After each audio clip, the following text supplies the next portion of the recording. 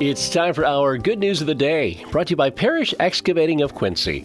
And we're happy to announce that Bob Betts and Joe Cork-Tenervia recently given the Community Service Award by the US 12 Heritage Trail Chapter of the Daughters of the American Revolution. Community Service Awards Committee provides a unique opportunity for DAR chapters to provide a non-competitive recognition to worthy individuals and organizations for outstanding voluntary service. Only 2 per chapter are given each year.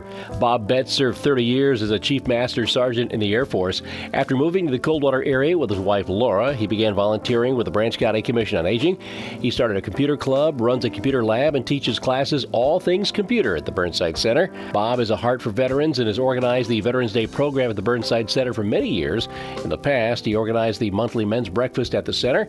In addition, Bob's been active with his church and organizations that he belongs to. Cork-Tenervia served with the Michigan Army National Guard for 27 years, including a tour during Desert Storm. He was a longtime teacher and coach at Union City and continues to coach and groom baseball fields for youth since his retirement. Volunteering at the Coldwater Methodist Church takes part of Joe's time.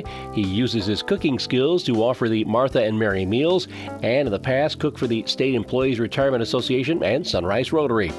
And if anyone has seen the trophy case at St. Charles School, Joe had a big part in tracking down trophies and the members of the various teams.